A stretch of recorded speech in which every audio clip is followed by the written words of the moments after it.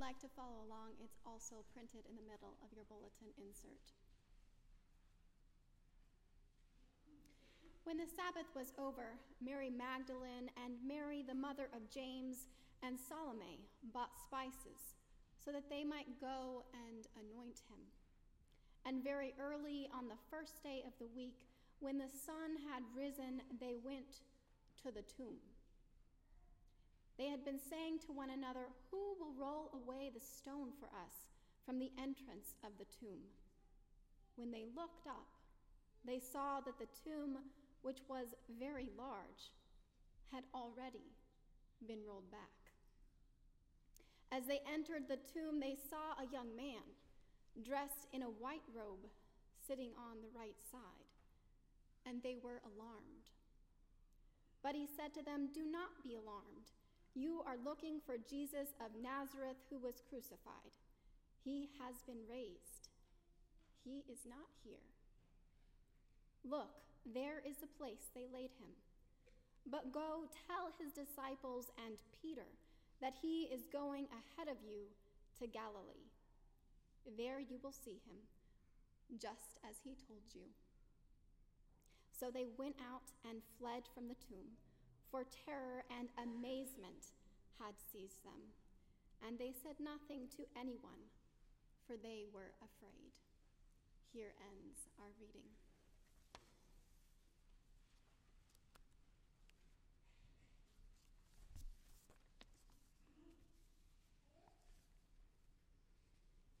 There's an ancient story that tells of enduring blessings and the presence of God. It's from the book of Enoch, from the 4th century BCE. In it, angels show Enoch what happens when we meet death. Raphael and Michael take Enoch to different lands until he sees a place of 7 mountains. And on the 7th mountain, the seat of God's throne, there is one especially beautiful and fragrant tree. It's revealed that at the final judgment, this tree will be given to the righteous. The tree's fragrance will be in their bones, and they will live long upon the earth and free of torment. This is a vision of promised lands to be lived here. And it comes with fortified strength unseen, but present deep in our bones. About a month ago, YouTube's algorithms introduced me to Chance the Rapper and 4 of his fellow artists performing his song, Blessings. He tells of trials endured, makes reference to a children's story of self-exile, of having to learn to conquer stampedes, and of surviving.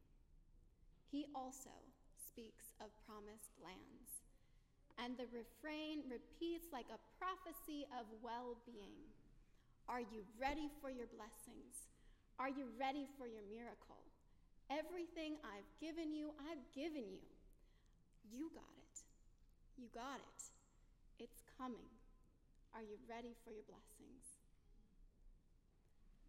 Like a child encouraged by a loving parent to get up and try again, they made me believe. Believe that blessings are coming, that we do have this. Believe not only that we can rise, but that we have risen.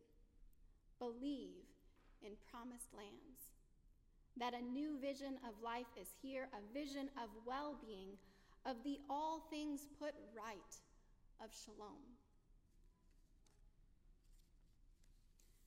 There are layers behind this song: historical, cultural, religious, personal layers, much of which I can only imagine. I received it, at least in part, as present to the enduring efforts of activists working for the dignity of all people, including their own. and as a fellow human being, navigating the daily dying and rising of life, they reminded me of a strength unseen but present deep in my bones. I believed because I recognized the well of their human dignity, the depth of strength, creativity, generosity, and love, and was reminded of my own. I wonder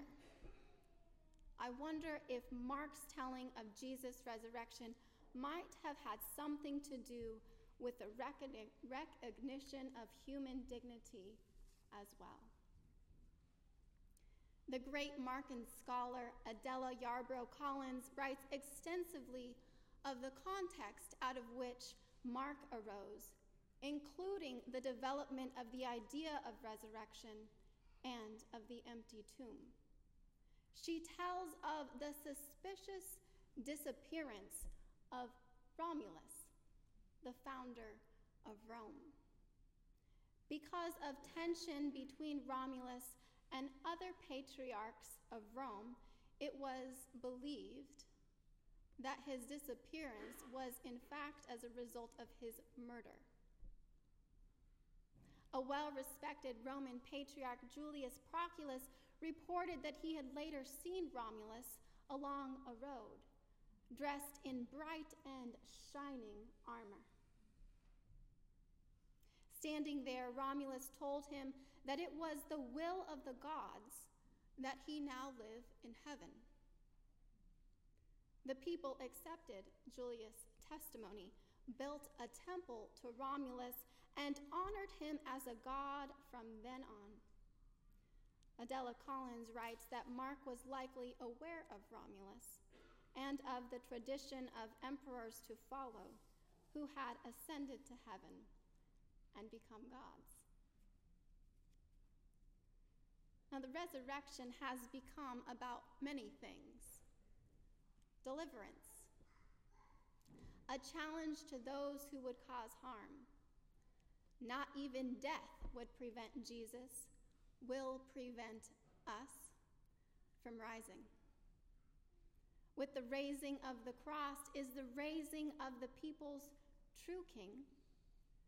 I wonder if the resurrection story became in part a show of respect for the dignity of the life they knew in the person of Jesus, even though he was killed in such an awful way, just as with Romulus. And I imagine in doing that, and being determined to recognize his humanity, they were gifted back their own.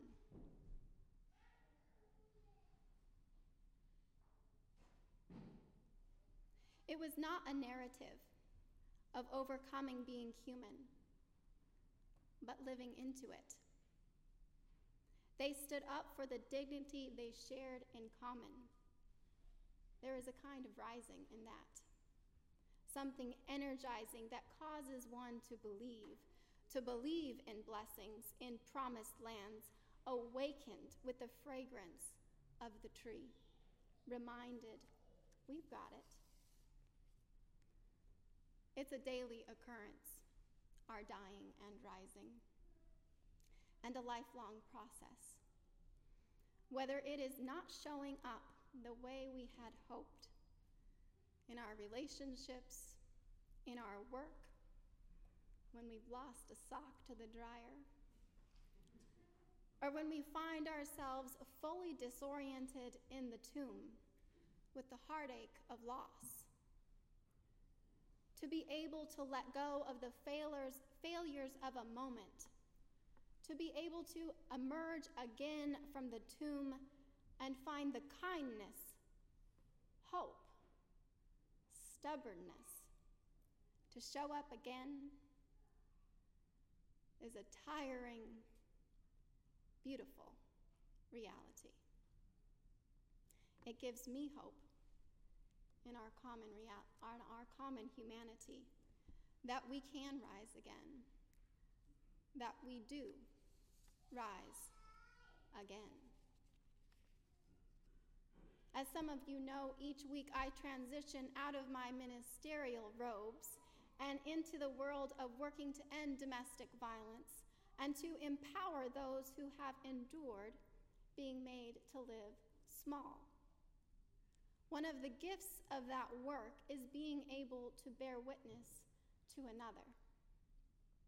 I was once sitting with a woman who could have been any woman, who was trying to make sense of her reality that she was in an abusive relationship. And then came familiar words. The scariest part, she said, is that I've lost who I am. I used to be a strong, independent woman. I don't know who I am anymore. Words similar to these have been spoken by others many times before. I didn't always realize the strength it takes to live small. It was only later that I understood the fragrance of the tree is always there. And in that moment, I got to reflect back the depth of her dignity. Having risen, I believed she too would rise, that she was rising. When we have lost our center, amazingly, we are still able to recognize the truth of our humanity when it is reflected back to us. It's like awakening the fragrance of the tree. Almost immediately, we begin to float back up, rising through the muck. And part of the reverberating gift is that when we honor the dignity in another, we reinvigorate our own. And hope grows. We touch the promised land. We drink in blessings. We are fortified with the strength unseen but present deep in our bones. Our ancient ancestors were determined to honor the dignity of the life they knew in Jesus. They were reminded of the depth of their own dignity and began to believe what was possible. Together with them, we are invited to believe. When Christ rises, we rise. And so we say, He is risen indeed. Amen.